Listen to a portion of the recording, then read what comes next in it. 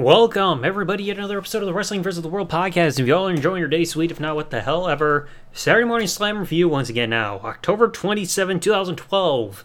We're going into a bit of a Halloween theme here for this one. For a couple things. So, let's kick into it. Match right off the bat. Brodus Clay versus Epico. And instead of Santino this time on commentary, you get the piss. Yeah, The Miz. So, you gotta remember something. Epico was a tag team champion earlier this year, and now he's going against this gigantic guy who at the time of this recording is the NWA World Heavyweight Champion. So, this match, it was just pointless. I mean, Epico tried a waistlock from behind, but Brodus breaks the hold. He's grabbing his arms, and a few times he's trying to take Epico dancing. Like, why? And then, you got Epico and Primo arguing on the outside. They're like, hey, I got a plan. Let's distract Brodus. So Epico goes around the ring. Primo gets on the apron. He's trying to distract Brodus so that Epico can try to do a sneak attack. Brodus bumps Primo off the apron very easily. Epico's sneak attack failed. He gets dropped to the canvas. Running splash by Brodus. That's it. That fast for Brodus Clay to win the match. Oh, and a fun side note for this match, Brad Maddox would be the special guest referee for this encounter. And then the day after this pay-per-view, or this show, I believe, was Hell in a Cell, where he would screw over Ryback. Or should I say Wetback, or whatever nickname I gave him. So, pointless opener. Barely any action. Now, after this, when we come back from the break, we get a backstage promo from Kane from down in the boiler room, where he talks to the audience to talk about monsters that have amused him over the years. So, we got 4 examples here. First of all, you got the Boogeyman. The man who's all about the worms. Boom, boom, boom, boom, boom, boom, stay out of the closet. I mean, yeah, he was amusing, but he didn't do shit in WWE. You got Papa Shango, who I wouldn't really identify as a monster of any kind. I mean, he just wore face paint, and he's just like, ooh, I can cast spooky spells. Then you got The Undertaker, which of course I think you can count him as a monster, even if he didn't have the body form as a monster compared to somebody like the Great Khali or the Big Show or anything, but still a monstrous figure. And then, of course, he has to put himself over being the devil's favorite demon and summoning fire and scaring people and all that shit. I mean, of course, he's gonna put himself at the top of his list. Now, the weird thing that we get here, because again, like I said, this is a few days before Halloween, we get a backstage tutorial segment. Yes, a tutorial that should have just been saved for an eventual YouTube video, where Kaitlyn wants to teach kids how to make their own special Halloween costume, and she wants to teach kids how to be a penguin. I mean, if you want an easy costume, just give them a white sheet with a hood and fucking cut some holes in there, okay? That'll save you some time. So she got 6 steps here. First of all, for step 1, get a black tank top, black pants, and orange soccer socks. Step 2, you're going to need white feathers, fabric glue, black feathers, double-sided tape, and face paint. So here we go. Step 3, you got to take that fabric glue and glue the white feathers all over your tank top. Make sure it's fabric glue, otherwise your mom's going to be pissed at what you did to your nice fucking black tank top there, eh? Step 4, use the double-sided tape to tape the black feathers onto your arms. And when they were showing a preview of this earlier, it almost looked like she was trying to make fur on her arms to try to look like a werewolf. Like, that would have been far more spooky. Step 5, draw an outline of a beak on your face. I mean, I don't know what item you're supposed to use to do that, because unless that's the quote-unquote face paint, but you're supposed to draw an outline of a beak on your face. And then 6, color in the beak with orange face paint. What if I only have black? What do I do there? But anyway, she does it, and it's like the feathers, they work, but the face paint looks like shit. Okay, it looks like she ate pumpkin pie and just did not wash off her face. It looked bad.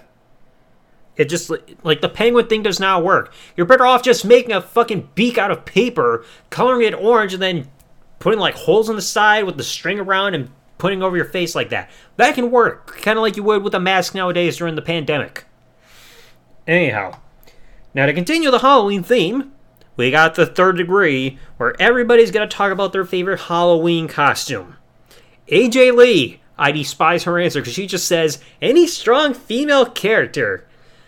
I mean, didn't you dress like Chun-Li or whatever her name was from Street Fighter during, one of the photo shoots? Or you gonna put, you can't try to claim Laura Croft because of the gigantic tits and the guns. You can't try to claim the Elastigirl from The Incredibles, because I don't know if she would really count as strong. She's bendy, though. Alicia Fox, she says Pocahontas. Unless you ask that dude Paint who made that song Happily Ever After, or I think it's either the first or the second one, I don't think you could really count that as a good character to really portray as because of her dark theme there.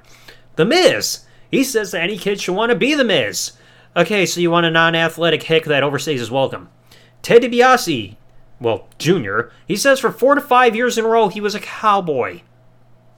Okay, so you took your father's early gimmick from early on in his career, and you had nothing else original to do. You could have just paid somebody to play the costume for you because you're the son of the $1 million man. You could have taken the money to have somebody do trick-or-treating for you. That would have worked. Brodus Clay, for some reason he says he loves being the two-person horse. Let me guess, I have a bad feeling he likes being in the front so that he can pass gas into somebody else's face. The next you know, the ass of the horse fucking runs off into the sunset. It's going to look as bad as that horse character that you had from that... It was that... Whatever that episode from SpongeBob was where he was afraid of going outside and you had that gorilla that goes on the horse because the horse is like, let's get out of here, and fucking runs away. It's going to look like that. And then R-Truth, he doesn't exactly say, he says like a red character with an orange cape or yellow cape, so I'm guessing he means the Flash. So it's like, yeah, you idolize somebody who has no powers. And anytime you think of the word Flash, you think something perverted. Now you get to the main event. Antonio Cesaro, still having his first name, the United States Champion going against Derek Bateman, the very guy who on television, before he got released during his first time around, would make these weird riddles or whatever to try to come off as some kind of cheap weirdo fuckboy. And to try to give him any resemblance of a character, they do something that I hate when WWE does this. When in doubt, just make them patriotic. Because this is one of the most overdone things ever. Like, you did that later on with the whole We the People thing, even when Jack Swagger and Antonio, or Zip Culture turned babyface with being pro-America. You had that with Hacksaw Jim Duggan. Like, when in doubt, just say USA, because you don't know what else to do. And Bateman comes out of the ring with a fucking small American flag over his head. Like, yeah, USA, I'm patriotic. Who cares? That's what you give somebody when you have nothing original to give them. What, like, this guy's got no character. How can we try to make people like him? I'll just say he's proud of his country. Even though you fast forward 11 years, there's nothing to really be proud of with this country, to be honest, due to all the problems that this country is going through. But anyway, so the action's going on. It's got more action than what we saw in the earlier match. They tried running the ropes with the whole crisscross shit we've seen in a few episodes before. And on both occasions that they try this, they stop the action. Because Derek Bateman stops it first. He's like, trying to get the crowd chanting, USA! And the crowd doesn't give a fuck. Then Cesaro later on, he stops the action, trying to show support for fucking Switzerland or whatever the fuck. So they're trying some action. They get double nerf pinches that will make Savio Vega blush. Yes, I'm giving a wrestling bio reference there. And Cesaro rolls out of the one that's locked on him. He spreads his arms out. It's like, ta-da! Like he can roll out of something, and then he gets drop kicked out of the ring. I mean, that whole ta-da thing was at least amusing. So you get back in the action. Cesaro's going on offense, trying to keep Bateman grounded. He gets a deadlift, gut wrench suplex, which they're really trying to put over on Cesaro because it's like, hey, that's 240 plus pounds that he's lifting up. Bateman's trying to go for a comeback on Cesaro, can't put Cesaro away, and then Cesaro gets a big Cesaro swing on Bateman for like at least 10 seconds. But they mentioned on commentary earlier that Bateman ate 9 raw eggs for breakfast, so how is he not puking? And then The Miz had the audacity on commentary to quote Vince McMahon from when he was talking about draws during the Beyond the Mat commentary. He says, he's gonna puke! He's gonna puke! Yeah, because I'm sure kids are going to understand that documentary right there. I mean, I don't know if anybody had uploaded it on YouTube at that time or if kids had seen it before, but kids are not going to get that reference. So Cesaro tries charging at the end of the match. Cesaro tries charging at Bateman. Bateman drops the rope, so Cesaro goes to the outside. Bateman's got to spin himself around a little bit to make himself undizzy. And my phone is ringing. 1 second. Oh, you just gotta love it when you're recording and your phone fucking goes off saying, oh yeah, your internet provider has got a special offer for you. Fuck that. Anyway, as I was saying, Cesaro gets dumped to the outside. Bateman has to spin himself around to make himself undizzy. Gets a suicide dive, because you can't say that. You gotta call it a tope. After he shakes off the dizziness. Bateman gets on the top rope after Cesaro's back in the ring. He tries a crossbody, which you see in every Saturday morning slam show. Cesaro ducks, neutralizer, Cesaro wins. So I guess you can't send the viewers to whatever show was on next on Vortex. It was either Dragon Ball Z Kai or something like that. You can't send them to the next show happy. So yeah, I bet kids were pissed. Anyway, the opening match was awful. Like, hardly anything ever happened. Let's see what else happened, because I'm quickly drawing blanks there. The Kane promo, it was fine, spooky, like Halloween. That Halloween costume tutorial by Kaitlyn, I hated it. It looked like shit, outside of the feathers and everything like that. The Third Degree, weird costume choices, and then Cesaro Bateman, it was fine, but again, they didn't give people a reason to care about Bateman, because all they did was say, hey, he loves America. Big whoop. You love a country that's going to go downhill. Anyway. Oh, boy. And at least they didn't advertise anything ahead of time. So, I mean, we're really plowing through this. I think this is, like the 10th episode that I reviewed. So, we got to get through all this shit more. But anyway, let me know in the comment section below. What did you think about today's episode of Saturday Morning Slam? Like, my God.